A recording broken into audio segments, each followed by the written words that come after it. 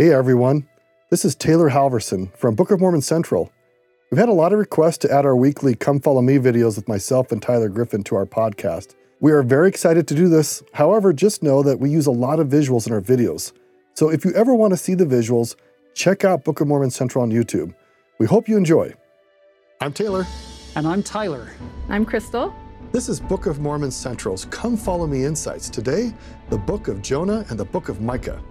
And we're really excited to have our friend and colleague, Crystal Pierce, join us today. And she's an expert in archaeology and the Old Testament, certain aspects. And this is a fun section of chapters, Jonah and Micah. And aren't you doing archaeological digs pretty close to where Jonah was raised? Yeah, I feel this special connection with Jonah because he's from Gat Hefer, which is not too far from Nazareth in the Galilee area. And I dig there every summer at Tel Shimron. And I also have dug at Jaffa, which Jonah spent some time at as well. So that's fun. This would be great. That's fun. So as we jump into this book, we would have to say that this is one of the more commonly known stories in the church and in the world at large, because it's such a funny story with this whale and him running away and preaching.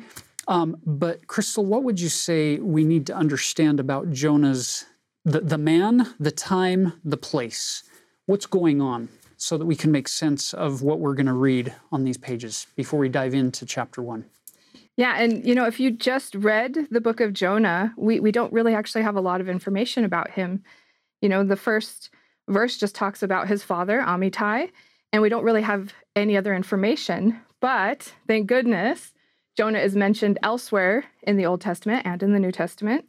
And so we can actually turn to 2 Kings 14 to find out some information about where Jonah's from, what time period he's from, and actually one of his oracles as well. So 2 Kings 14, it mentions Jonah, son of Amittai, the prophet, who was of Gat Hefer. So we already kind of mentioned Gat Hefer. It's a fairly small village in the Galilee area, not too far from Nazareth. And if we go to verse 25, it talks about a king who was able to gain more territory for Israel, all the way from Hamat in Syria to the Sea of the Plain, which is the Dead Sea.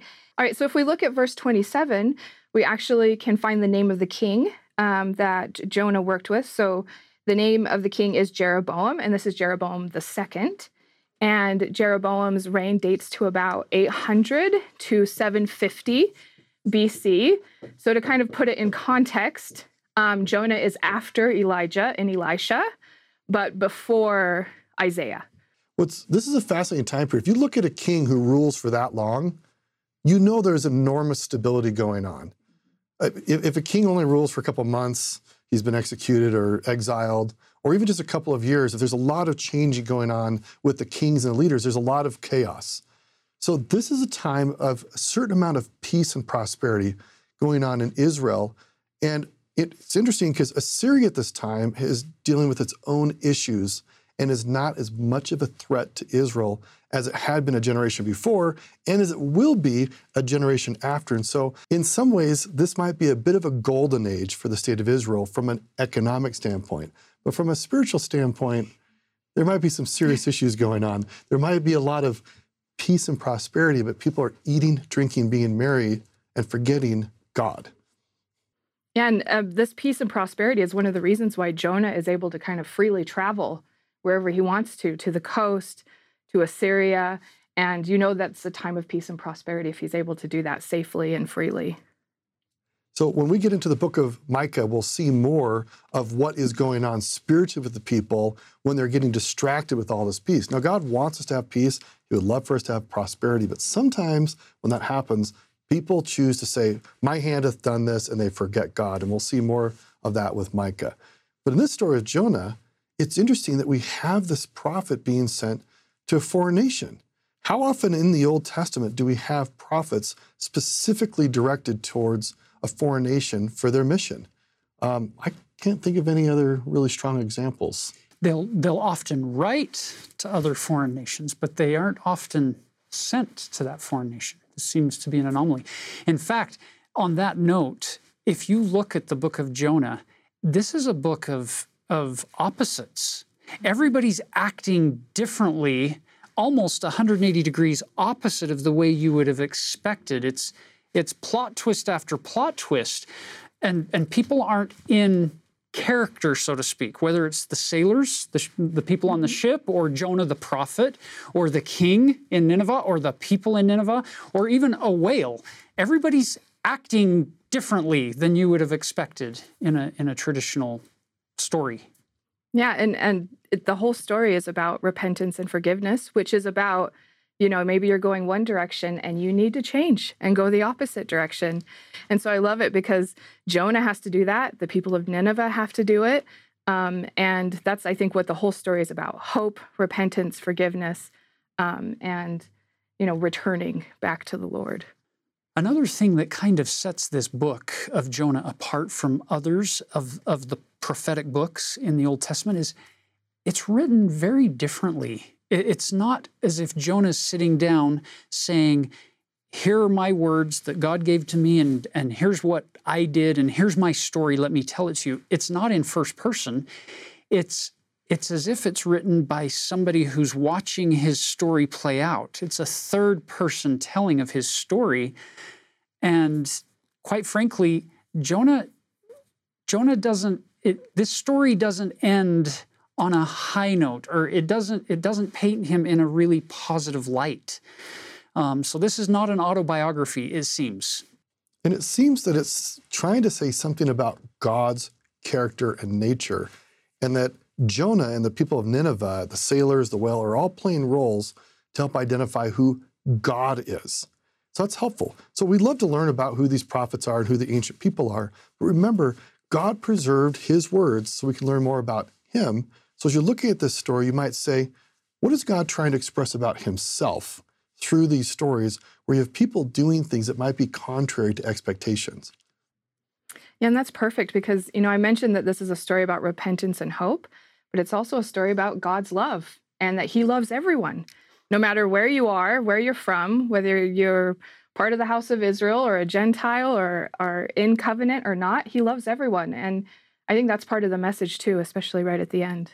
I find it stunning that the Israelites would have preserved this story. So just a generation later, the Assyrians are now super powerful, and they come into northern Israel, destroy the capital Samaria, exile a bunch of people, kill people. It's very barbaric. And yet the Israelites preserve the story where it shows God's love and enduring kindness and grace to the Assyrians. And I just wonder, if some foreign nation came in and conquered my city and my people and killed a bunch of us, or had done that to my ancestors, would I want to preserve a story about how God was going to offer grace to this foreign nation that had done all these terrible deeds? So I find it really compelling that this story was preserved over so many generations by Israelites who had suffered at the hands of the Assyrians. So it ties into what you're talking about, forgiveness. It's not just God forgiving people, but even us learning to forgive the past where it doesn't always turn out the way we wish it would. Okay, Crystal, let's jump in. You already covered verse 1. Let's begin this story of Jonah in verse 2. All right, so when we get to verse 2, he's told to go to Nineveh. So the Lord tells him to go there, cry against it, and tell them of their wickedness, give them a warning. And so we see one of the major roles of Old Testament prophets popping up here, and I would say modern prophets today too, to warn the people. Destruction is coming, and destruction in the sense of consequences for sin, punishment for sin that people bring on themselves because of their actions. So he's told to go tell this to Nineveh. Let's talk a little bit about Nineveh and where it is. I know we've already said some things, but it is a city in ancient Assyria and modern-day northern Iraq. And this is where Nineveh is located. So where his hometown is going to be up here in the region of the Galilee. Yeah. About where would... Heifer is Nazareth is about here. Yeah, so just about right there is Gat Heifer. So this is possibly where this revelation comes, in his home. He might have been traveling around at the time, and he's going to end up catching a ship down in... Joppa. So here's Jerusalem, roughly. So Jaffa or Joppa And we can talk a little bit about that It's too. where Tel Aviv is today. Yeah, so Tel Aviv grew out of Jaffa, actually, and so it's just south of the major city. And it's a major port town on the Mediterranean seacoast. Here's the problem. He catches a ship in Joppa, and Nineveh in this Fertile Crescent, it's clear over there. It's the opposite direction. The modern-day city of Mosul, Iraq, encompasses the ancient city of Nineveh. And we do know a lot about Nineveh at this time. So it was a capital city. It's where palaces were located. There was also a huge temple to Ishtar located there. And we get a lot of information that can, tell us a lot more about the biblical text from the reliefs and the texts that are found there as well. And I'm sure we'll bring that in later. Yeah. So what's the significance at the bottom of verse 3 of getting on a ship in Joppa to head where? To Tarshish. Where's Tarshish? So Tarshish, we don't know exactly where it is, but we have a good idea that it's located in Spain, somewhere along the Mediterranean coast. And what it represented for them was as far west as you could go. Ends of the earth. Yeah, like we would say Timbuktu or something like that, right? Tarshish. It is so far away. And if you look at this, it's the exact opposite direction of where he's supposed to be going. He's supposed to be going to Nineveh. Instead, he books passage on a ship to Tarshish. And we know about Tarshish from Solomon. Actually, Solomon's people talk about going to Tarshish. And when people went, they were gone for years, 3 or more years. And as it says here, Jonah's going there, the exact opposite direction, to flee from the presence of the Lord. Good luck. Which we all sit here and go, that's crazy. And he's a prophet. And, he's going to flee or hide, and he's going to go to Tarshish, the exact opposite direction. But when we really think about it, we all do this sometimes. So it's so easy to identify other people's folly and other people's foolishness.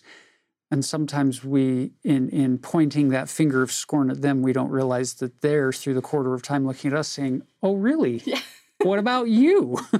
Yeah, I think there are many times the Lord's like, I need you to go this way and do this thing. And we say, well, that sounds difficult and hard. And I think I'm going to go this way instead, the opposite way. And, the whole point is you can turn, right, and go back the Lord's way, which, Jonah ends up doing eventually. He has some things that sort of push him to turn. And sometimes this happens with us. Sometimes it's the storm that pushes us to turn or things that happen. But I think we can't judge Jonah too much for trying to run away from something he doesn't want to do, that he knows that he should do. It's interesting. If you look at your own life, I'm sure that every one of you could think of times in your life where you knew what the Lord wanted you to do and you didn't do it. You did something else. And as long as we don't define ourselves by those wrong decisions and persevere in that wrong direction, as long as we make that repentant turn, then that can actually become this shaping part of our gospel growth. And I think Jonah is going to learn some great lessons from this wrong direction journey that he's about to embark on in this ocean, in the Mediterranean Sea here. And it's interesting because, parts of Jonah and Micah are read on Yom Kippur, the Day of Atonement in the Jewish tradition. And the word for repentance, of course, in Hebrew is shuvah, which comes from shuv, which means to return, to turn back, to try again, to get back on track with the Lord. And so it's perfect that everybody kind of views this as, an opportunity to change and become better and get back going the right direction, not towards Tarshish, but the other way. That's such a beautiful concept of repentance. When you find yourself on a wrong road, to truly repent doesn't mean that you say, oh, I feel bad, I'm on the wrong road, and then you keep going. You actually come back, and that's exactly what's going to happen here. The fish is going to help him do that return journey, but he's got to come back to the east to then get back on the right path. He actually takes a very extreme action. He abandons the ship that is the vehicle for him to be pursuing the wrong direction. So it's not that he simply just turns the ship around. He gets off the ship. And in our own lives, how willing are we to abandon the vehicles that are taking us away from God? Not just turn the vehicle around, but get out of the vehicle and to trust that God will save you. It's pretty compelling. So these words here, the way it's written, it's such a beautiful storyteller technique that's being used. Again, these elements of the story, they're not going to behave in a way that you would have anticipated in this setting. So we get on the ship, verse 4, but the Lord sent out a great wind into the sea, and there was a mighty tempest in the sea, so that the ship was like to be broken. So, by the way, I think there's a beautiful object lesson there. Whenever you get on the wrong path, wickedness never was happiness, or turning against the Lord or going away from the Lord never leads to peace and prosperity long term. It might have some temporary pleasure and enjoyment attached to it, but it's never going to end well. So, verse 5, then the mariners were afraid and cried every man unto his God, and cast forth the wares that were in the ship into the sea to lighten it of them. But Jonah was gone down into the sides of the ship, and he lay and was fast asleep. He's not acting the way you would expect in a terrible storm. He's really trying to run. He's hiding. It's like he's in a state of denial. He's like, nope, he's curled up in a ball on his bed. We can picture him just fast asleep. He's like, I don't want to interact with this. Almost as if he senses that God is in the storm. I love what the shipmaster says, verse 6. "O sleeper, arise, call upon thy God, if so be that God will think upon us that we perish not." And so they said, everyone to his fellow, "Come, let us cast lots that we may know for whose cause this evil is upon us." So they cast lots, and the lot fell upon Jonah. And everybody's looking at him. It's you. They have great faith in their lot casting, and ironically, it worked. It's right. Yeah, I mean, so lot casting was used in a couple of different ways in the ancient Near East. So for some, it was just to choose someone who had to probably go and do something that people didn't want to do. But sometimes it was used as a form of divination, right? To receive information from God, to ask God questions and receive information. And of course, under the Mosaic law, this was outlawed. Divination was outlawed. But sometimes the Lord authorized it whenever he wanted to. If he needed to use it to get information to someone, he would use it.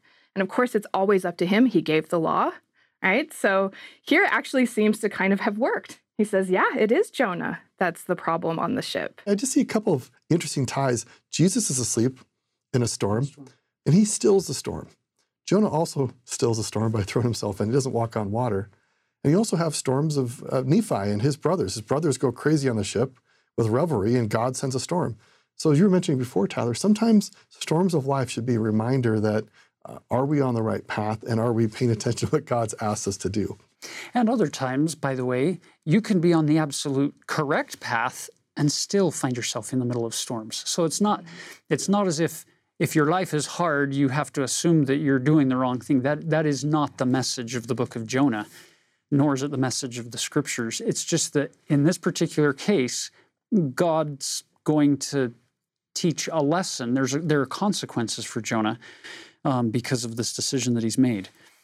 So you'll notice what he then requests in verse 12. He said unto these men, after they've had a dialogue and they find out who he is, who his God is, where he's from, and what he's supposed to be doing, he says, "Take me up and cast me forth into the sea. So shall the sea be calm unto you. For I know that for my sake this great tempest is upon you." This idea that because of my decision, you're now experiencing some of the consequences that were intended for me. What you would expect from hardened sailors at this time is, "It's you?" And before he says anything, throw him overboard. But these sailors are different. It's interesting. And this isn't to throw all ancient sailors under the bus. Or overboard. He told them to throw him out into the sea. And the next word in verse 13 is, "Nevertheless, the men rowed hard to bring it to the land." They look at him and they say, "Okay, we've identified the problem, and you've told us to throw you out and the storm's going to stop. but we're still going to try to preserve your life. So they row hard as they can. And their very best efforts, notice it says, but they could not. So if you think you're out on the open ocean, you're not going to make it very far rowing. But it turns out that many ancient seafarers would stay somewhat close to land. So they probably would have been inside of land at this point. And the way the currents work in the Mediterranean is they're counterclockwise. So they would have been passing up by Lebanon, modern-day Syria, Turkey, those areas. And frankly, they wouldn't have been probably too far out from Joppa in the first place. But they would have been close enough they could have rowed. So they see that they could actually control this problem with their own means. God has different plans. But they could not, for the sea wrought and was tempestuous against them. And so then you'll notice what happens in verse 14. Wherefore they cried unto the Lord and said, We beseech thee, O Lord, we beseech thee, let us not perish for this man's life, and lay not upon us innocent blood. For thou, O Lord, hast done as it pleased. And so then at that point, they took up Jonah and cast him forth into the sea, and the sea ceased from her raging. And we think, whoa, okay, now their story's complete. But you'll notice they had turned to the Lord, pled, hey, we're going to do this, but please don't hold us accountable for this. Yeah, even they are speaking to the Lord and, asking for help, asking for forgiveness, don't put this innocent blood on our hands. And at the same time, it's sort of in contrast to Jonah, who's kind of trying to run away and is a prophet of the Lord. And they show compassion to him. And we kind of see that through this, that it's kind of contrasted with maybe we have certain ideas about people that we need to change.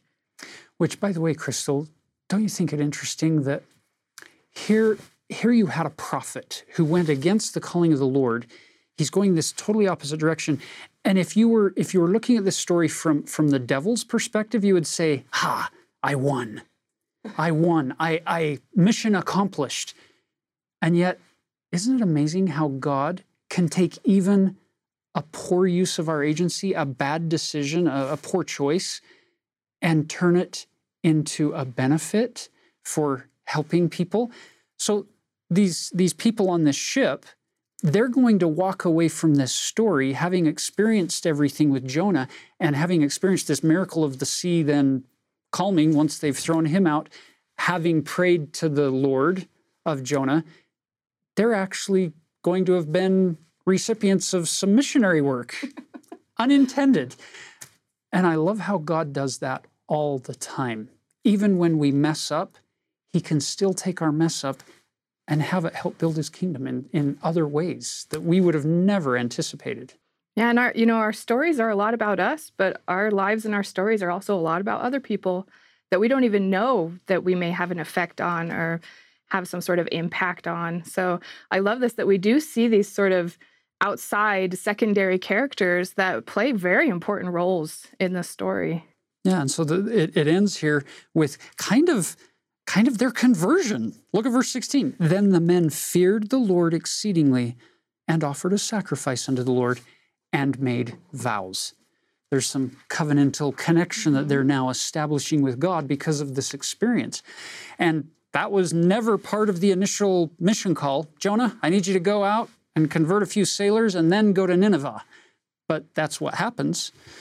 Now notice verse 17. Now the Lord had prepared a great fish to swallow up Jonah, and Jonah was in the belly of the fish 3 days and 3 nights. So let's provide some ancient context here, because here we live in the post-scientific world, and we want to know what was the exact fish. We want to know the species and how long did it grow and how long did it live. And if we read this from an ancient context, we hear a couple of things. First of all, in other ancient Near Eastern stories, when people defied the gods sometimes would send a creature to correct or punish them. There's a famous story about a man named Gilgamesh and his friend Enkidu, who killed a divine creature that was guarding a forest, and the gods, this is an ancient Babylonian story, the gods sent the bowl of heaven to kill Enkidu.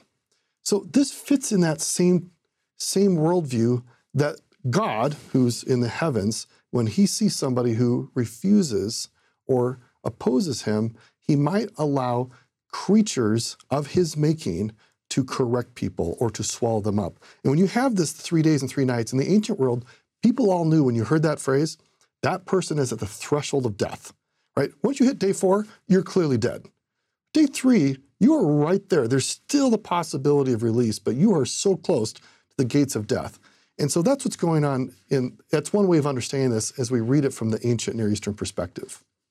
Yeah, and I love that because it's meant to show God's power over creation, right? Over chaos, control of, animals, mythical or real, and that he has control, right? He has control over the storm, over the fish, which in Hebrew is just dag gadol, which means big fish. It can be used for a mammal, like a whale, which is how it's translated in the New Testament, or just a fish here. And so we kind of worry about that, but the whole point is that God is behind the fish, right? This is where the fish comes from. Right, this is supposed to be teaching us not about fish, but about God. And we get so interested, like, fish. I want to know the scientific definition for that fish. It's like, you're missing the point of the story. God's trying to reveal himself and his work through these interactions. And back to what Crystal had mentioned as an overlay for this entire story is repentance. So we've seen that group of men on the ship make their turn of repentance.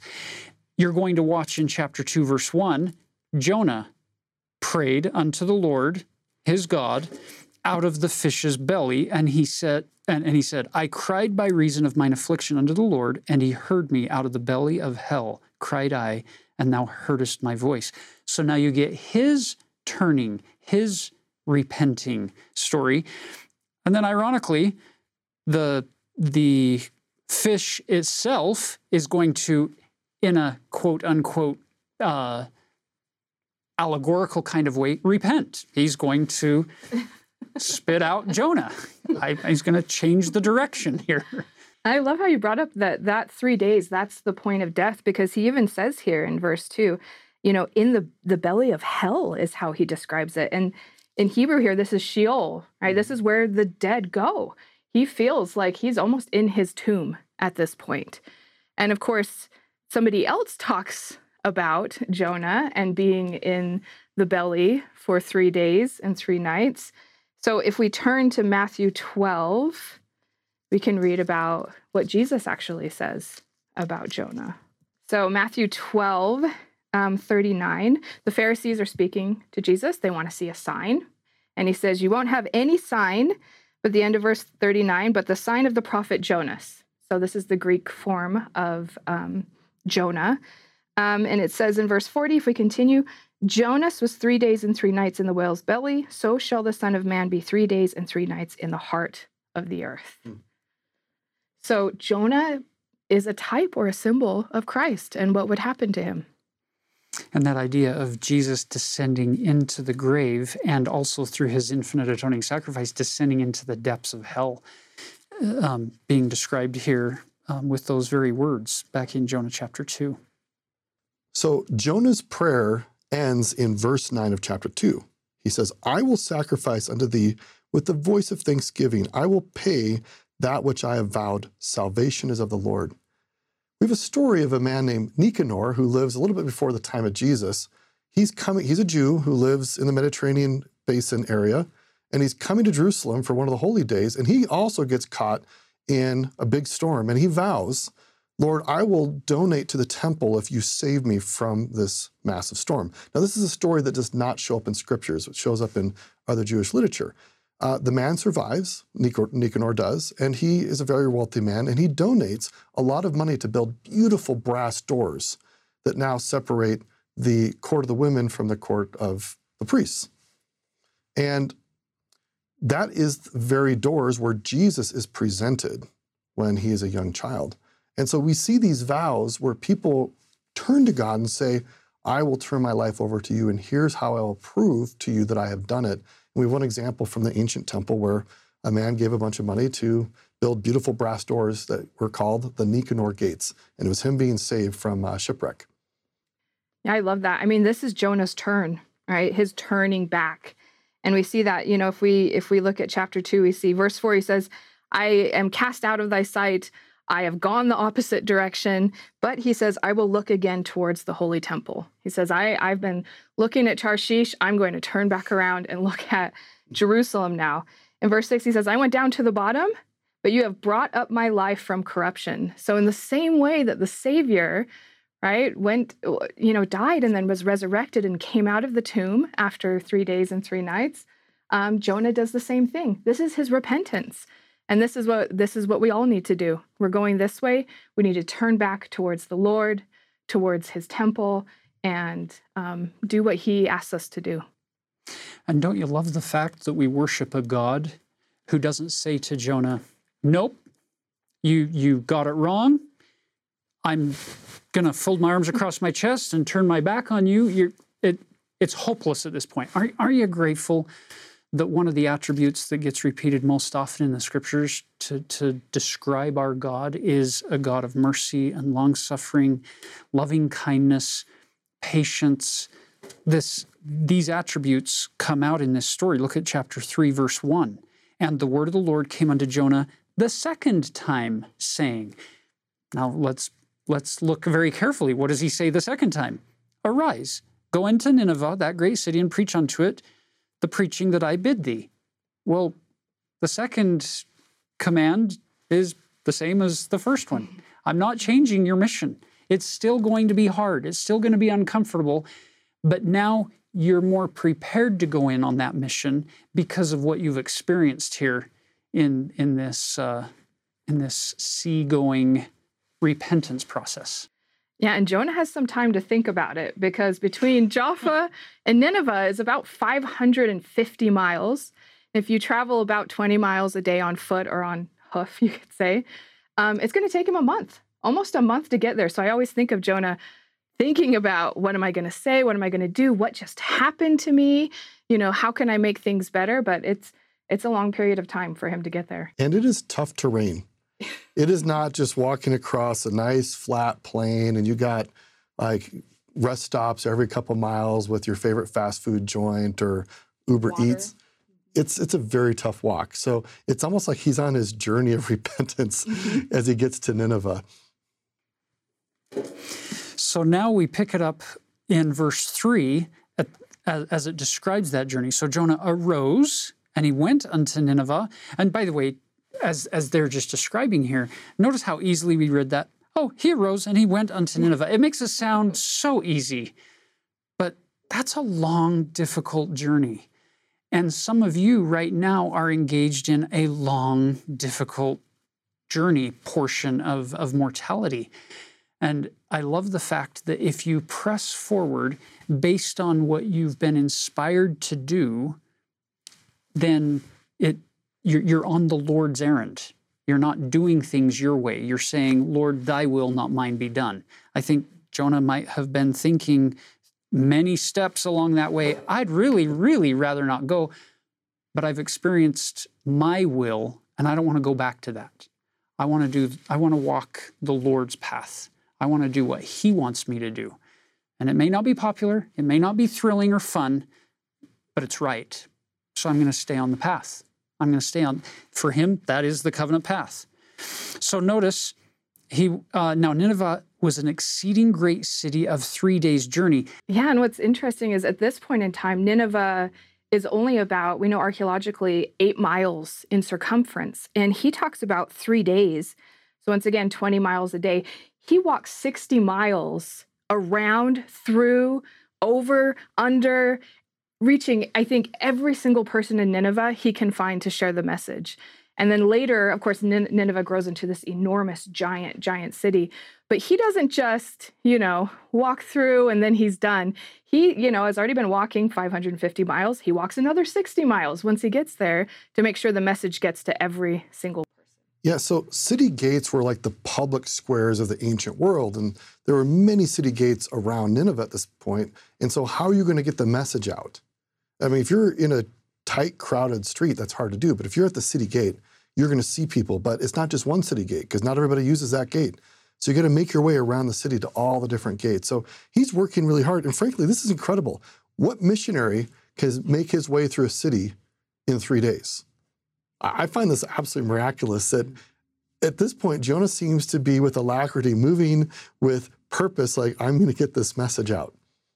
So verse 4 says, "And Jonah began to enter into the city a day's journey, and he cried and said, 'Yet 40 days, and Nineveh shall be overthrown.'" Now, we told you that this is a book of kind of unexpected outcomes. The expected outcome would be for people to, A, ignore this weirdo in the marketplace or at the city gate and just keep walking, going about your business, or B, stop and make fun of him, or C, do him harm. Beat him up and kick him out and say, "Leave us alone." Like happened to Abinadi or Samuel the Lamanite. Lehi, so many. So many prophets. So any one of those three options is kind of what you would expect, but you get D, none of the above. My favorite part about the response is in verse 5, it says, "The people of Nineveh believed God." It doesn't say they believed Jonah. They believed he was a prophet, although I'm sure they understood this. But it makes it very clear they know that he was sent by God to give them this message, and they believed God. And so I love that that's the response to this prophet's teachings. This begs the question, why would they have responded by putting themselves in sackcloth and repenting? Why would they have believed him? Because if you think about it, usually people don't change, especially dramatic change like we're going to see here in Nineveh, because of things they see or hear. People usually make dramatic change because of truths that sink deep into the heart, deep into the soul, where they feel something beyond just the outer five senses. And so it makes you wonder, what's happening here in this city? Is Jonah telling them his story? Is it connecting with their deities in a way where they recognize some truth that maybe they haven't before? We don't know that story. That all you've got is right there, those couple of verses, and it doesn't make sense. They're responding in a very peculiar fashion here as they actually repent. They're golden contacts. Yeah. And now you pick up the king in verse 6. Yeah, even the king decides to repent. And maybe we can talk a little bit about even the way they decide to repent is a very Israelite way of repenting. So once they understand this is the Israelite God, we're listening to him, we want to be saved, we're going to repent in the way that they've shown us or taught us how to repent. And verse 5, fasting is a part of this. Putting on a sackcloth, the king does the sackcloth and ashes. We want to talk a little bit about the sackcloth and what that means. So it's a very coarse type of material made out of goat hair, and it sort of symbolized being in distress in some way. So it could be distress from mourning, someone's passed away, distress from sin, you're going through a repentance process. It was very much about, I'm going to take off my nice, comfortable, fancy clothing and, be humble, show my humility by putting on this sackcloth, and that I'm in distress and I need help. And this is kind of what this means. Wearing those clothes was physically distressing. It was painful. Super uncomfortable. So people were physically manifesting and physically feeling what they were dealing with spiritually in their lives, of this distress, that only God is the one who can endow us with the clothing of salvation, of comfort. Now, the king doesn't just stop there with himself and the people in his court. Verse 7 says that he proclaimed and published through Nineveh by the decree of the king and his nobles, saying, "Let neither man nor beast, herd nor flock taste anything. Let them not feed nor drink water." Boy, that's a nationwide fast. It's not just the people, it's also the animals. Yeah. We're all going to fast. He's taking this very seriously. And then he puts the animals into sackcloth. Then he puts the animals in verse 8 in sackcloth. Make everybody and every beast uncomfortable. Except for the goats, because they already have the goat hair. So the sackcloth merchants must have been having a great time with this. The market went up that day. Yeah, this is one of their sacrifices as part of repentance. Just like even though we don't sacrifice animals, right now, we have other types of sacrifices that we do through repentance. And part of that, of course, is what the Savior talked about, broken heart and contrite spirit, right? It's about what's on the inside. And for them also, it was about the outside and what they looked like that, manifested repentance to them. Isn't that a beautiful concept for us when we fast or when we sacrifice for other people or to try to build up the kingdom of God? It's this opportunity for us to signal to God that we love Him more than we love our own comfort and our own full belly or our own pleasures and enjoyments of life. It's a beautiful story here in chapter 3 to watch so many people signaling that they want to keep this, what we would classify as the first great commandment, love the Lord thy God above all else, including things that we love a lot, which is our comfort and our food and drink. And then verse 9, it says, but who can tell if God will turn and repent?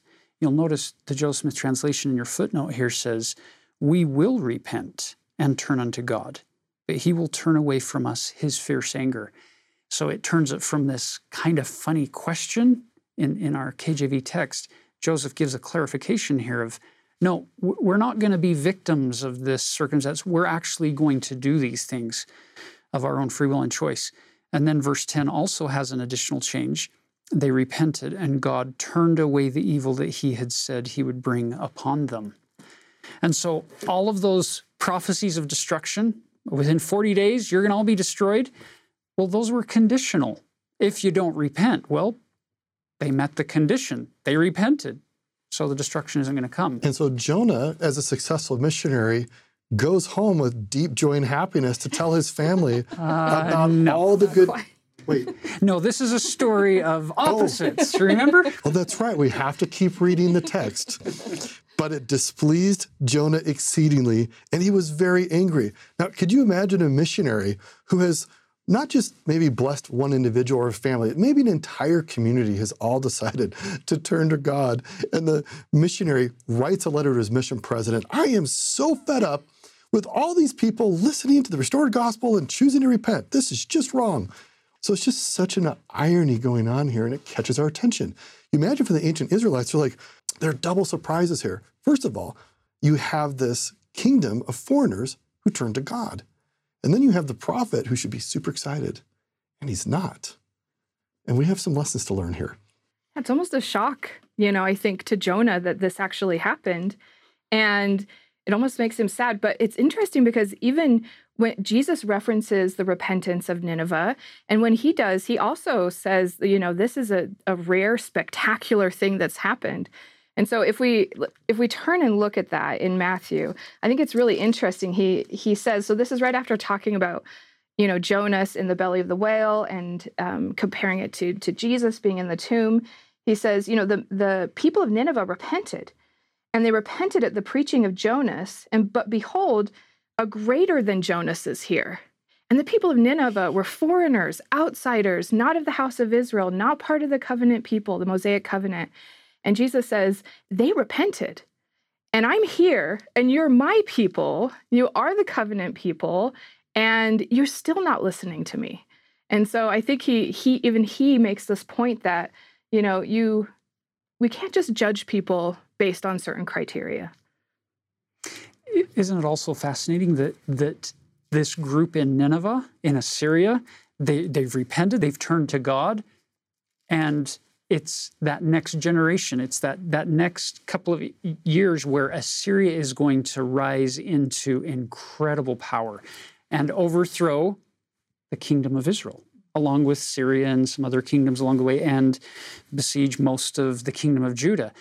They rise in their greatest glory and power shortly after this experience of them repenting and turning to the Lord. And he uses them as an instrument to then carry away captive the people of Israel. The irony is thick in the book of Jonah. Yeah, let's talk a little bit about why Jonah's angry. If you look at verse 2, he kind of talks about this. He says at the end, I know you're a gracious God and merciful, slow to anger, and show great kindness. He kind of is hinting at, you were going to stop it anyway, whether they repented or not, whether I went or not. So what was the point of all of this? You were going to forgive them anyway. I know you're so merciful. And so he seems to be upset about this. And I think part of that, too, is because they are foreigners, because, they've committed these sins, and there seems to be kind of they're not part of us. So, how does all of this work? So Jonah, in his anger and his frustration, he goes out of the city, up onto this hillside, and he builds himself this booth. this shelter. And he's going to sit and watch and see what's going to happen to the city. It's almost like he's just waiting for God to destroy the city. Maybe he was joking. Maybe he's actually going to destroy it, and I want to see the fireworks, right? And then the Lord does this very interesting thing with the gourd while he's sitting up in his booth. Yeah, so it says he prepares a gourd, and this gourd becomes like shade for Jonah. So if you've ever spent any time anywhere out in a desert in full sun, whether it's Israel or anywhere in the Middle East, it's hot. And so he needs this shade. And the gourd, it's funny, when we think of a gourd, we think of a pumpkin or, watermelon or something growing on a creeping vine. But there are lots of gourds that grow on climbing vines too. And so for me, I always picture this, even though these gourds aren't in Israel today, but I always picture the loofah gourds. I don't know if you know what they are, the ones that they make the sponges and the loofahs out of. Anyway, these things can grow to be about this big and this wide, and they grow on a climbing vine. So I always picture Jonah sitting under this big loofah gourd, and it's giving him shade. It's giving him shade and relief. And we see why the Lord is doing this. He's teaching a lesson. He's doing sort of maybe what we would call an object lesson for Jonah. Absolutely. And that was just phase one of the object lesson. Grow the gourd, enjoy the shade, and think, oh, that's nice. Let's watch the rest of the show. And then verse 7 comes along, and God prepared a worm when the morning rose the next day, and it smote the gourd that it withered. So now he kills off the gourd. Yeah, and the word here for worm in Hebrew is more related to an aphid. So some kind of insect comes and eats the gourd, and then Jonah wants to die. He wants to die because it is so hot. He's lost his precious gourd. It's almost as if he treats the gourd as this thing that saved him, and now that it's gone, he's going to die. Okay, so after the gourd is gone, he's upset, and he's upset because the gourd is gone. And then the Lord says to him in verse 9, why are you angry about this gourd being gone? In verse 10, he says, you have pity for the gourd. You have almost love for this gourd, although you didn't plant it, you didn't help it grow, you didn't nourish it or water it or any of these things. And then he makes this big statement in verse 11. Should not I spare Nineveh, that great city, wherein are more than 6,000 persons? So a score is 20. So we're talking about 120,000 people. He says, you care more about this gourd dying than 120,000 people who repented and are saved from destruction at this point. And also much cattle. And the cattle. Don't forget the cattle. Those beasts. They had the sackcloth too. So And they had fasted. And God actually loves all his creation. We focus almost entirely on God saving his children. And you have this instance here where God is also thinking about his created order, and the cattle are kind of representative of all the creeping things on earth that aren't human. Yeah, so this book that shows you all of these things that you would have never expected, one of them could be God's respect for and love for and care for even the beasts as an extension of his mercies and his kindness. Oh, and by the way, notice how the book of Jonah ended. I don't know of any other scripture. There might be one, I just don't know where it is, if it exists.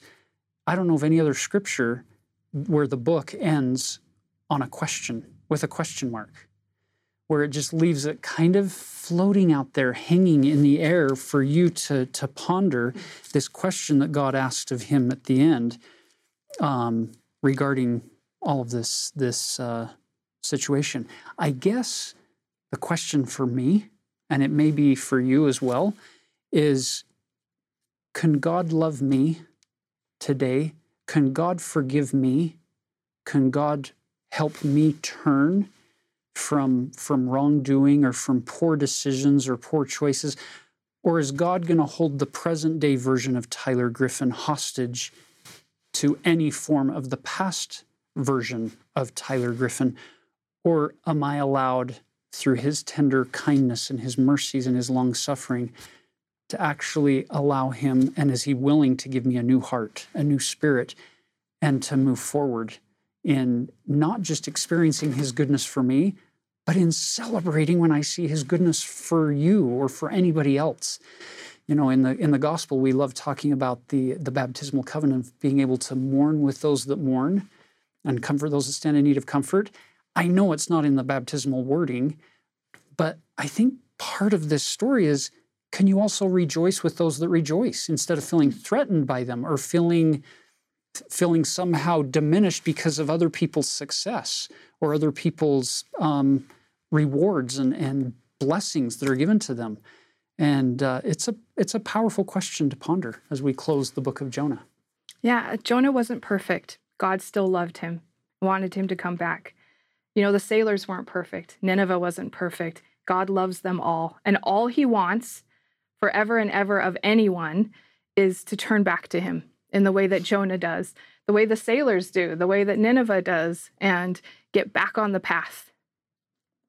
That is a powerful conclusion, because sometimes we get fixated on getting sucked into the well, and again, scientifically, what kind of fish was that? We may miss the larger purpose of this story is to witness that God's enduring love and kindness is available for everybody. It is always available. And any one of us, no matter our station in life, can turn to God and find ourselves in peace and prosperity with him. And if you want a great chapter to cross-reference with this whole concept that we've been talking about, it's 2 Nephi chapter 26, where Nephi goes into this long description of God's kindness to all. And he closes with that statement in verse 33 of 2 Nephi 26, where he says, black, white, bond free, male, female, and all are alike unto God. And he inviteth them all to come unto him. It's a powerful concept. And you know, one other thought there is, it's not just about, can God love me? The other takeaway for me in this book of Jonah is, can God love my enemy? And it's a powerful reminder that maybe I should withhold final judgment. Maybe I shouldn't try to judge people. Maybe it's, can I leave enough room for God to actually love my enemies as well as loving me? So now the book of Micah. Who is he? What does his name mean? Where's he from? How does he fit into the biblical history? So in verse 1, it starts with the word of the Lord, which sort of signals he's a prophet. Then we have his name Micah. His name is officially, Micah Yahu, which means who is like Jehovah, who is like the Lord. And then we find out that he's a Morasthite, which means he's from the site of Moreshet in a place we call the Shvelah. And so now we're moving from northern Israel in the kingdom down to southern Israel, the kingdom of Judah. And the Shvelah is an area, it means lowlands, and it's the area between the coastal plain and the Judean hills and the hill country.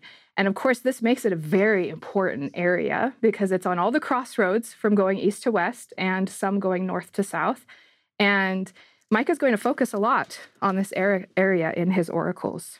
We also get some kings here. And instead of just one, we talked about with Jonah, we have Yotam, Ahaz, and Hezekiah here.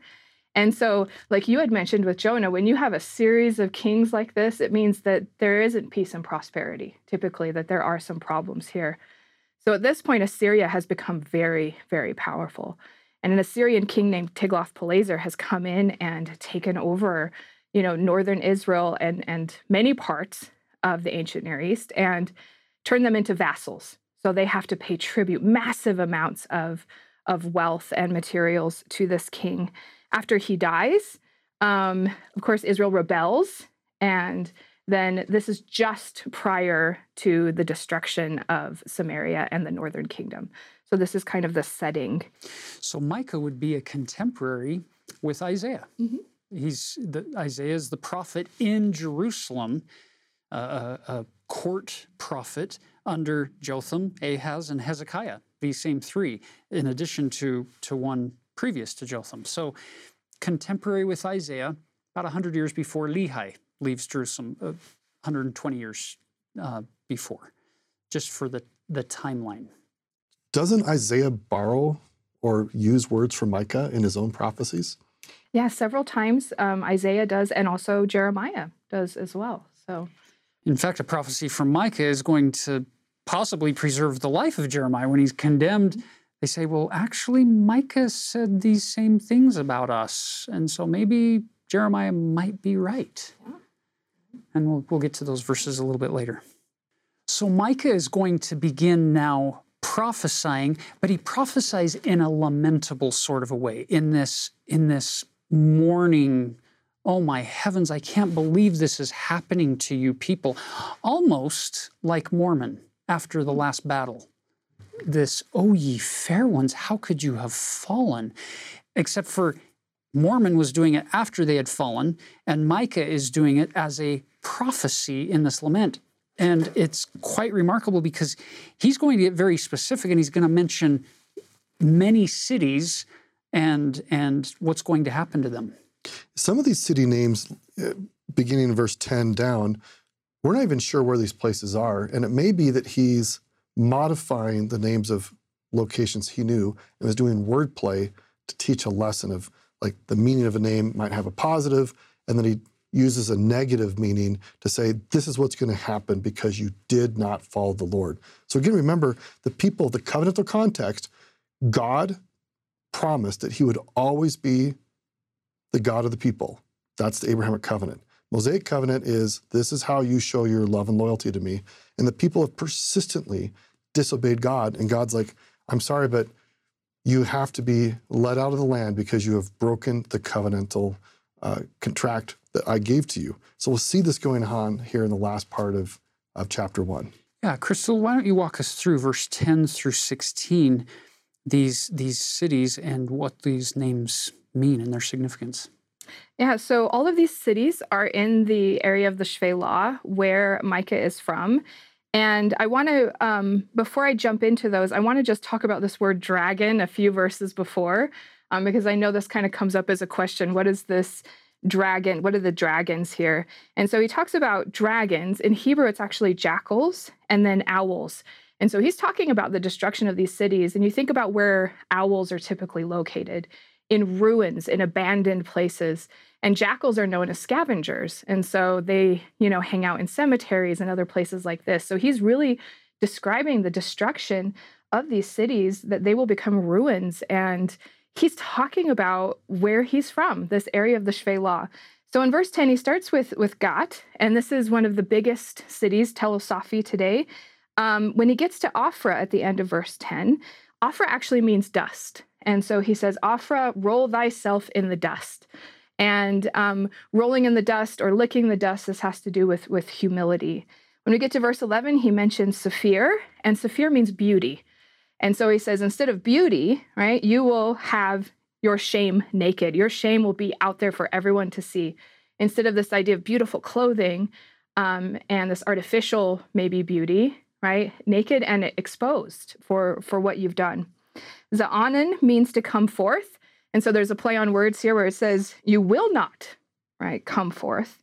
Beit Ezel means standing place. And so there's this play on words with standing. Verse 12, Marot, means to be bitter. And so it says they're waiting for the good, but evil will come. So we see this play on words with all of these different cities. When we get to verse 13, we find Lachish. Now, Lachish was the biggest city in the Shephelah, and one of the largest cities, in fact, in all of Judah, because it was on this crossroads from east to west and north to south.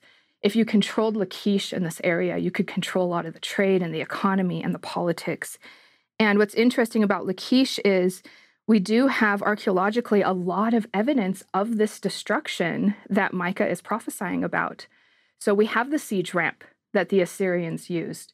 If we go to Nineveh and we look at the palace reliefs and scenes, we see Lachish being, destroyed in the reliefs. And we have massive graves here across the Shephelah during this time period, the time period that Micah's talking about. The sites go from 300 to only 50. So we have a lot of evidence of this destruction here. When we get to verse 14, we actually get to Micah's hometown, Moreshet Gat, and he even has to talk about his own town being destroyed.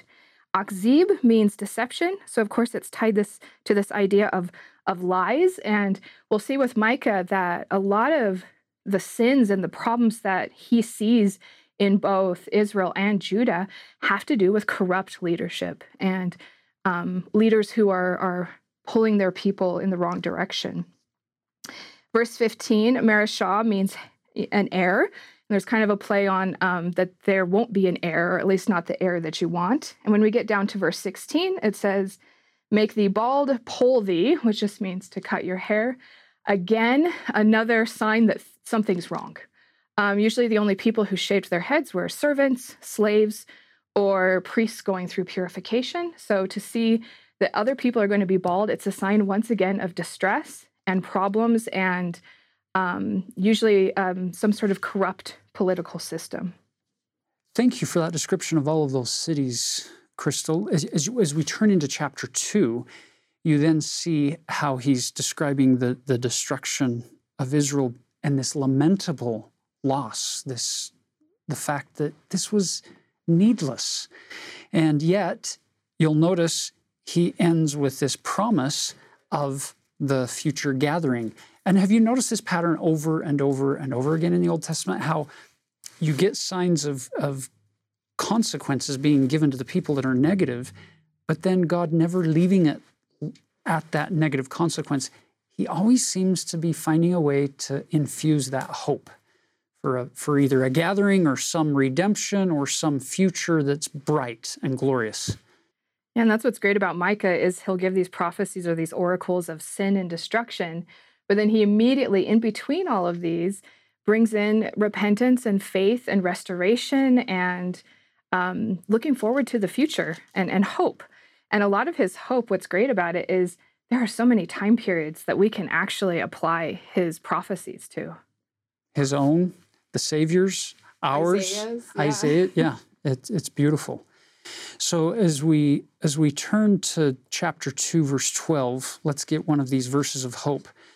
I will surely assemble, O Jacob, all of thee. I will surely gather the remnant of Israel. I will put them together as the sheep of Bozrah, as the flocks in the midst of their fold. They shall make great noise by reason of all the multitude of men. It's not this, I might get around to it. It's no, I will surely do this. The gathering is sure. It is going to happen. The Lord God of Israel has made that promise, and it's immutable. It's unbreakable. And I love, even though he uses the word remnant, because we think of remnant as a small portion of something. He says it's going to be so many people, they're going to make a great noise, right? There are going to be so many, and they're all going to come into the fold, right? And the fold is about bringing the sheep and the animals back into the house, back into the courtyard at night, to make sure they're okay, to keep them safe from predators, to, this big group, there's safety in these numbers, to check over them, who's sick, who needs extra food. And so everybody will be brought into this place. And then we move into chapter 3. It ties back into chapter 2, verse 11. So chapter 2, verse 11, Micah says, if a man walking in the spirit and falsehood do lie, saying, I will prophesy unto thee of wine and of strong drink, he shall even be the prophet of this people, meaning the people are willing to follow anybody who promises the fair things of the world. Whether or not they're keeping the commandments or not, we don't care. We're going to have all of our needs being met. The Romans used to call it bread and circuses. So if somebody comes promising bread and circuses, I'll just feed you and entertain you, they're a prophet. Look at what happens in chapter 3 about what Micah says about these prophets. Verse 5 in particular. Thus saith the Lord concerning the prophets that make my people err, or to commit error, that bite with their teeth and cry, peace, and he that putteth not into their mouths, they even prepare war against him. So these false liars are preparing war against God. And what do we get? Well, back in verse 4, then they shall cry unto the Lord, but he will not hear them. He will even hide his face from them at that time, as they have behaved themselves ill in all their doings. We hear this in the Book of Mormon, that when people have persistently and consistently and over a very long time period purposely rejected God, he does not immediately turn to them in some cases. We get into the Book of Mormon, the people of King Noah, they purposely turned away from God and listened to lies. They were eating, drinking, being merry. The priests were saying, we'll take care of all your needs, just follow us and we'll lie to you. Although they didn't tell the people they were lying, but that's what they were doing. And so when the people cried out to God in the Book of Mormon, when they were captured by the Lamanites, it took a couple of tries before God said, okay, I think you're now finally ready to listen to me. So we see these patterns that Mike is talking about back in the 750s, 730s BC, also playing out in the Book of Mormon 500 years later. And Samuel the Lamanite picks up on the same idea, teaching the people, if somebody comes among you telling you what you want to hear, you call him a prophet. But if somebody comes to correct you, then him you're gonna cast out and stone. It's picking up on this exact same theme. I think in my own life, I always like it when people say nice things about me. And then I think about stuff like this, and I think, okay, am I actually really listening to truth? Or am I listening to people who, for their own purposes to acquire more power, are trying to flatter me, like Satan would do, to get me to follow them?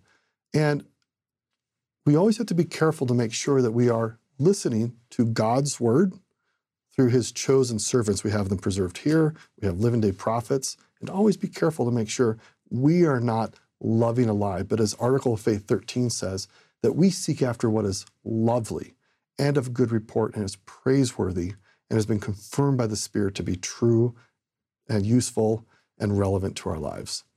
Yeah, and Micah talks about telling the difference between a false prophet and a true prophet. You know, he says in verses 6 and 7, that it's dark for them.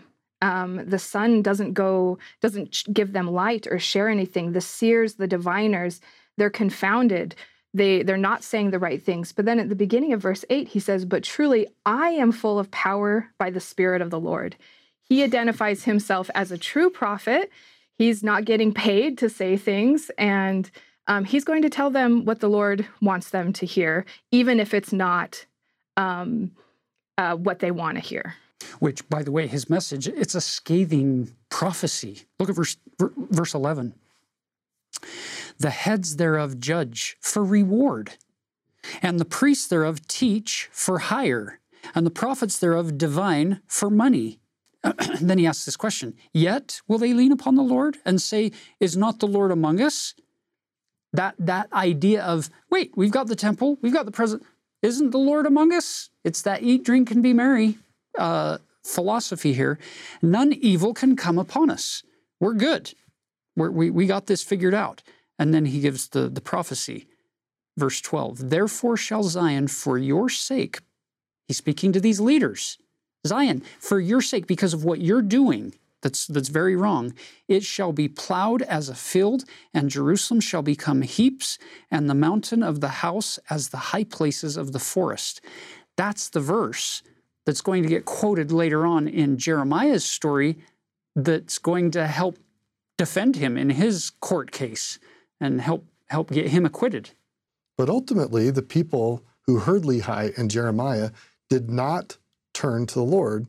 And you can go today to the city of David, on the south end of Jerusalem, and see the ruins of the city that was destroyed by the Babylonians because the people failed to listen to the prophets.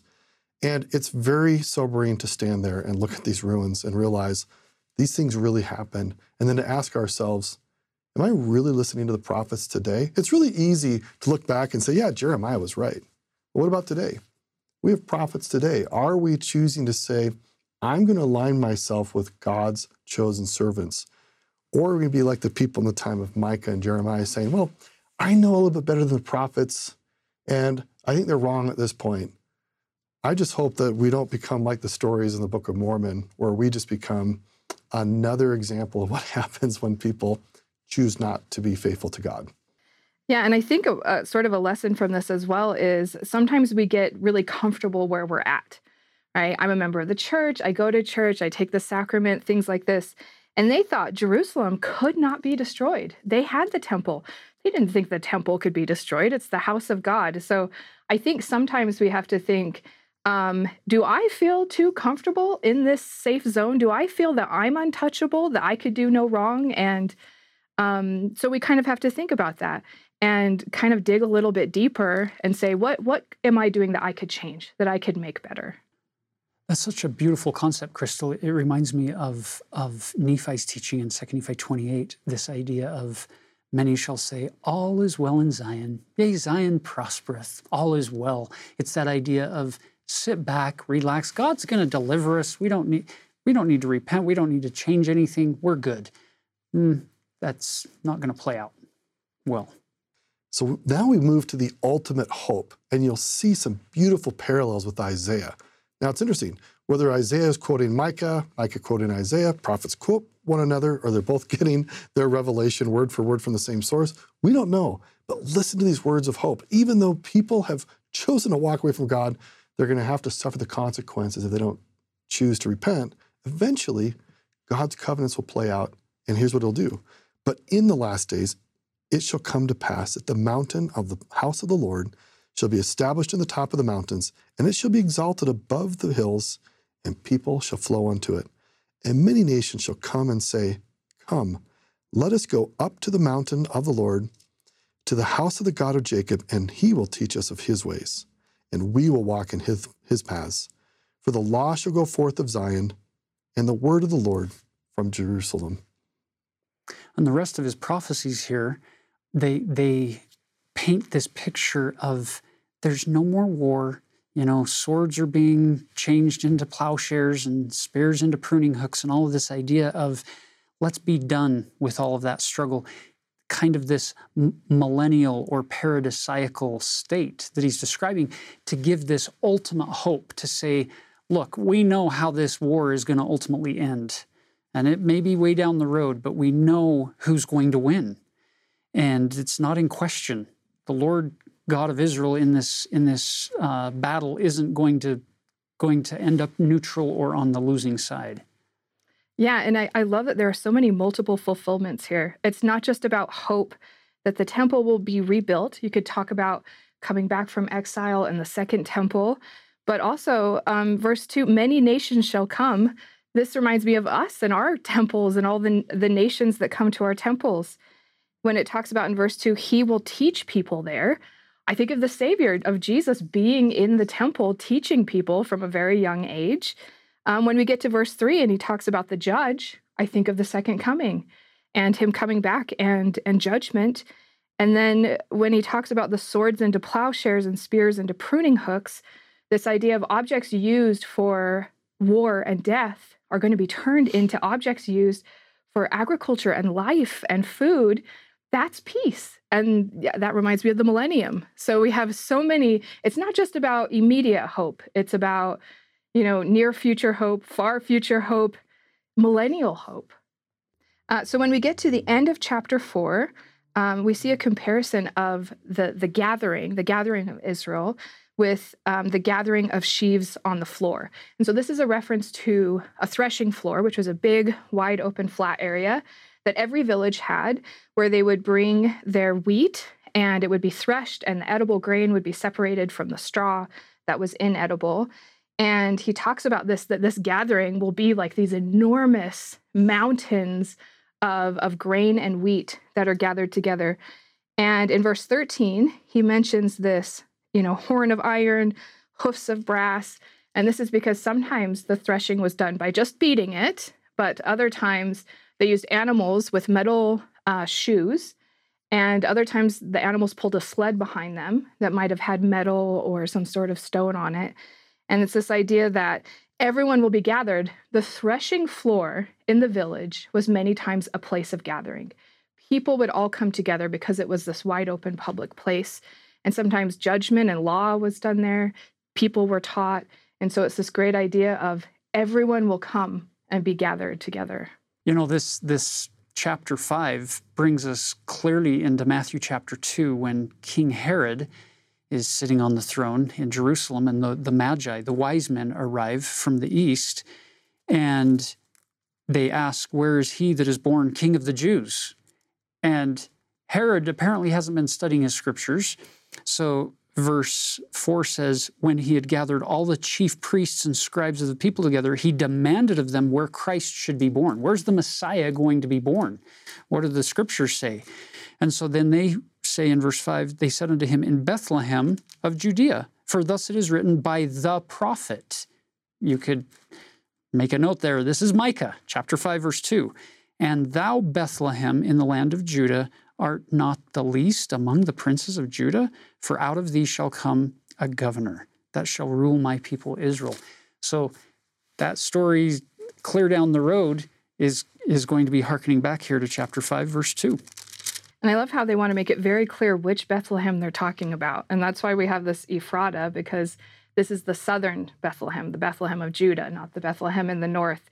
And that's very important because there's somebody else who comes from Bethlehem, and that's David. And so it's part of this Davidic monarchic line that they're tying this to. And for Matthew, that's a big deal because he's constantly showing how Jesus is the son of David, the descendant of David, or the rightful heir to the Davidic throne, to fulfill all of those prophecies of the coming Messiah, fulfilling that throne of David. So we've had all of this hope that, the temple would be rebuilt and there'll be peace and prosperity. And now we hear that there will be a ruler who comes, and we find out what he's going to do. In verse 3, it talks about returning the remnant of the children of Israel. Verse 5, it talks about peace, right? Saving them from their enemies, from the Assyrians, from the land of Nimrod, which is a reference to Mesopotamia. When we get down to verse 8, the word, this is about the gathering of Israel. The remnant of Jacob shall be among the Gentiles, which again, kind of, I think, reminds us of our time. Yeah. And adding one more word back in verse 6, he shall deliver us from the Assyrians. And we don't have Assyrians who have conquered us today, but there are plenty of object lessons associated with the Assyrians for us today. It's a beautiful chapter of hope coming to us through this little babe who is going to be born in Bethlehem of Judea, the least of all of the least likely place. And then to make it even more, he's going to grow up in Nazareth, which is... It's the backwater of Galilee. It's the backwater of Galilee, and Galilee is the backwater of ancient Judea, and Judea is the backwater of the ancient Roman Empire. So when Nathanael says, can anything good come from Nazareth? Yeah. It turns out, yes, Jesus can.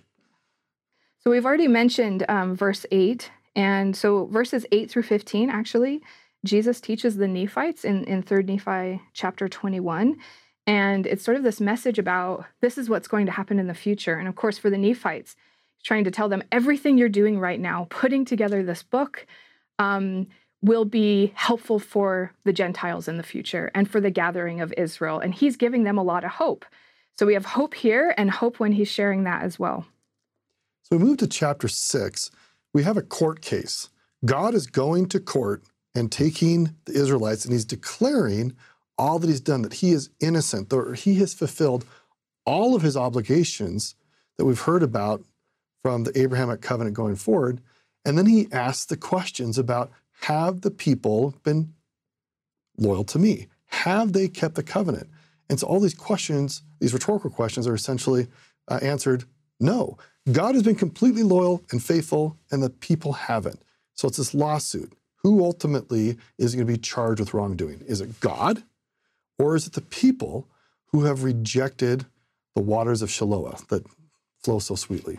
Isn't that fun how the Lord puts you in a very interesting position as the reader here in chapter 6.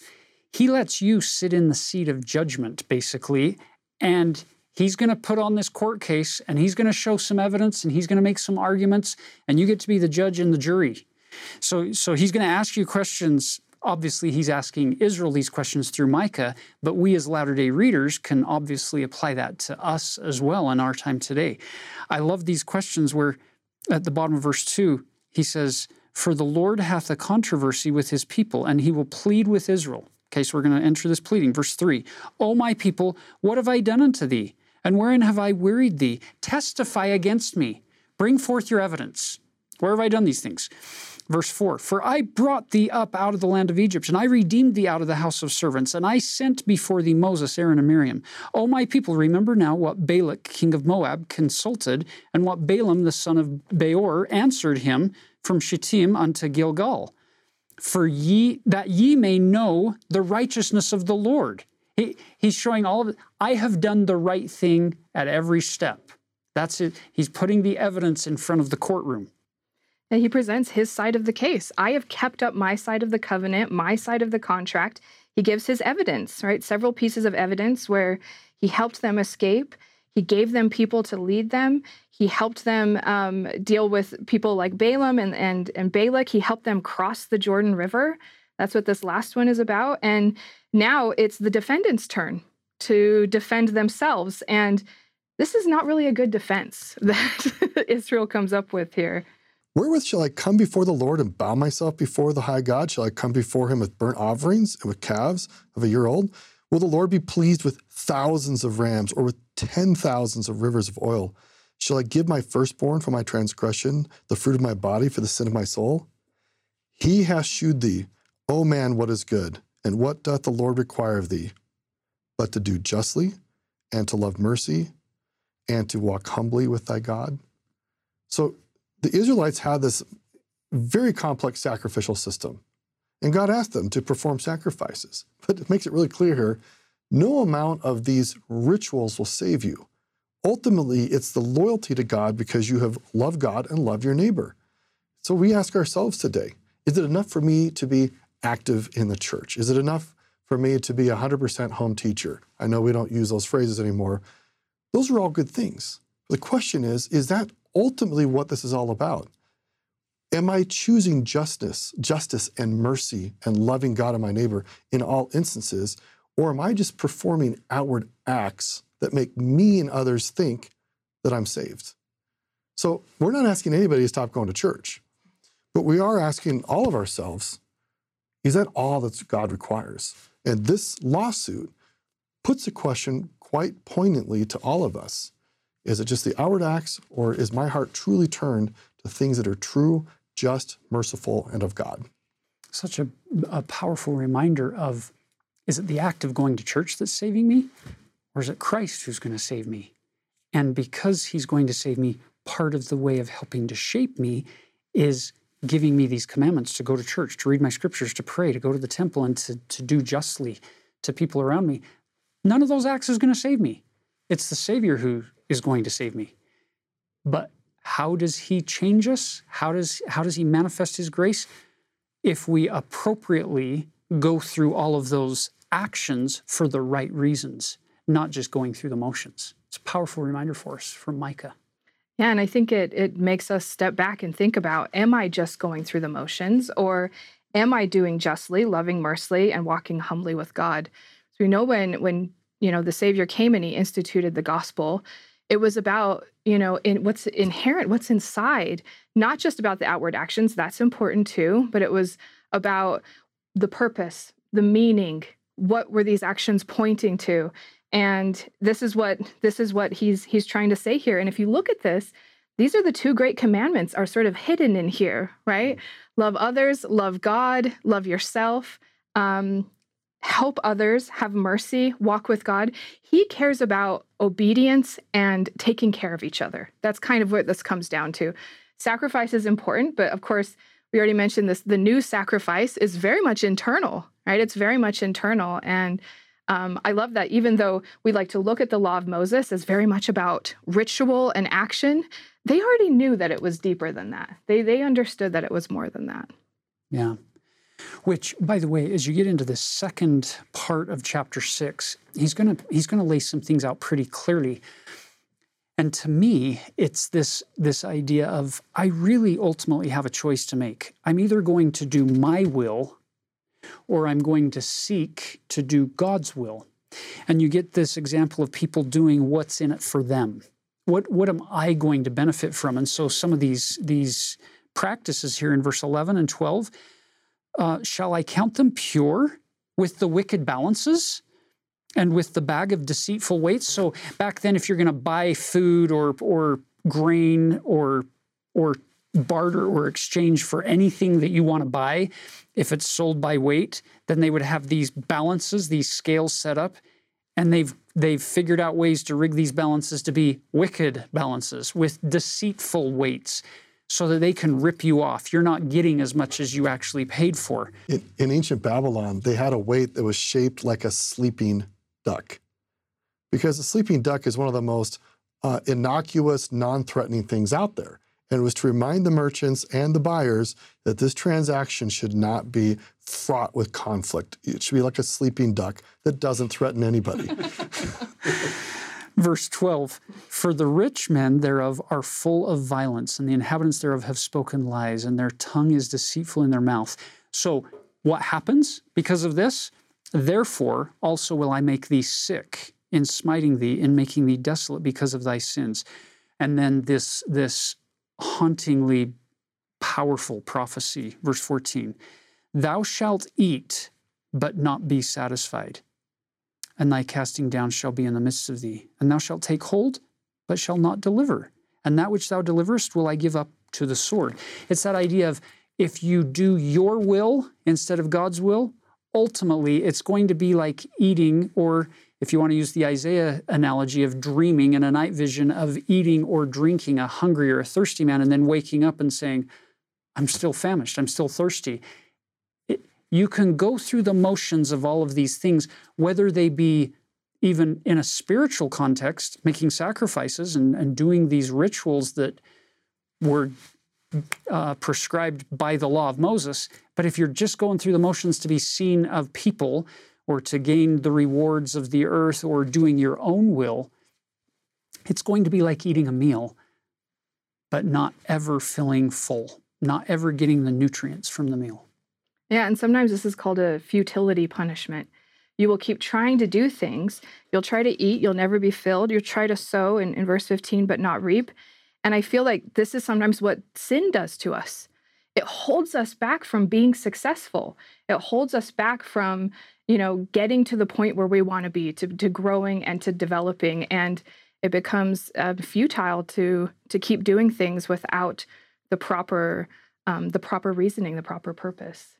So eventually we have to say, Lord, not my will, but thine be done. Yeah, which is what we talked about with Jonah. It's perfect, right? Jonah wanted to go one way, and then he came back, and they can come back too. And chapter 7 opens with yet another object lesson. Have you noticed how much God likes using lessons from things that we are very familiar with? He speaks very plainly, according to our language and understanding. Look at verse 1. You can picture this, especially if you try to transport yourself back into this ancient context. Woe is me, for I am as when they have gathered the summer fruits, as the grape gleanings of the vintage. There is no cluster to eat. My soul desired the first ripe fruit.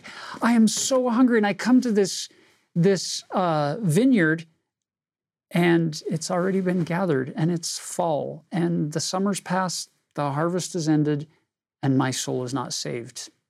It really is a lament because of sin, right? This is the sorrow. So with the trial, they were found guilty, and the punishment has come, the consequences of sin. And it's a lament here, sorrow for sin, and all of the terrible things that are happening. They can't trust anyone. And we even get to the point in verse 5, they can't trust their friends. They can't trust their family when we get to verse 6 even. But thank goodness with Micah, there's always hope. No matter what, when you get to the bottom, there's always hope, and you can always come out of that. Yeah, so verses 8 to 13 are the hope, and then he ends 14 to the end of the chapter with this prayer and praise to God. So let's just look at verse 8. Rejoice not against me, O my enemy. When I fall, I shall arise. When I sit in darkness, the Lord shall be a light unto me. I almost feel like Nephi had been reading these when he says to his own soul, arise, and when he is so worried about his own sin, and he's calling upon God to release him and to save him from his own misery. So I just feel like we have these connections with prophets who read prophets who quote prophets. And we would do well to do the same, to let our words also be quoting the words of prophets, because it's the word of God. We have a perfect ending here to chapter 7 with Micah. If we look at verses 18 and 19, he says, Who is a God like unto thee that pardoneth iniquity, passeth by the transgression of the remnant of his heritage? He retaineth not his anger forever, because he delighteth in mercy. He will turn again. We have this idea of turning. He will have compassion upon us. He will subdue our iniquities. Thou wilt cast all their sins into the depths of the sea. So not only do we have forgiveness and repentance and mercy and compassion, we tie back into Jonah here, right? Jonah was cast into the sea, because of his turning away from the Lord. But, right, we cast our sins, and then we get ourselves out through the atonement, through Jesus Christ. And we can be successful again and have this hope for the future. It calls upon the memory again of the Abrahamic covenant. We have it right here in verse 20. Thou wilt perform the truth to Jacob and the mercy to Abraham, which thou hast sworn unto our fathers from the days of old. You go back to Genesis chapter 15. God made an immutable, eternal, unbreakable covenant to always offer to Abraham and his posterity all these great promises, which comes back to the name of Micah. Who is like God? Right back there in verse 18, you got a wordplay. Who is a God like unto thee? Nobody. There is no one out there except God himself, the God of Abraham, Isaac, and Jacob, that all of us can trust. And don't you love the fact that he used that phrase, this God that we're talking about? Look at those last three words of verse 18. He delighteth in mercy. He's not a God who gets great joy out of punishing people and seeing suffering and delivering justice. He's a God who delights in mercy, who can actually forgive you, who can actually forget all of the foolish decisions and the poor choices that you've made.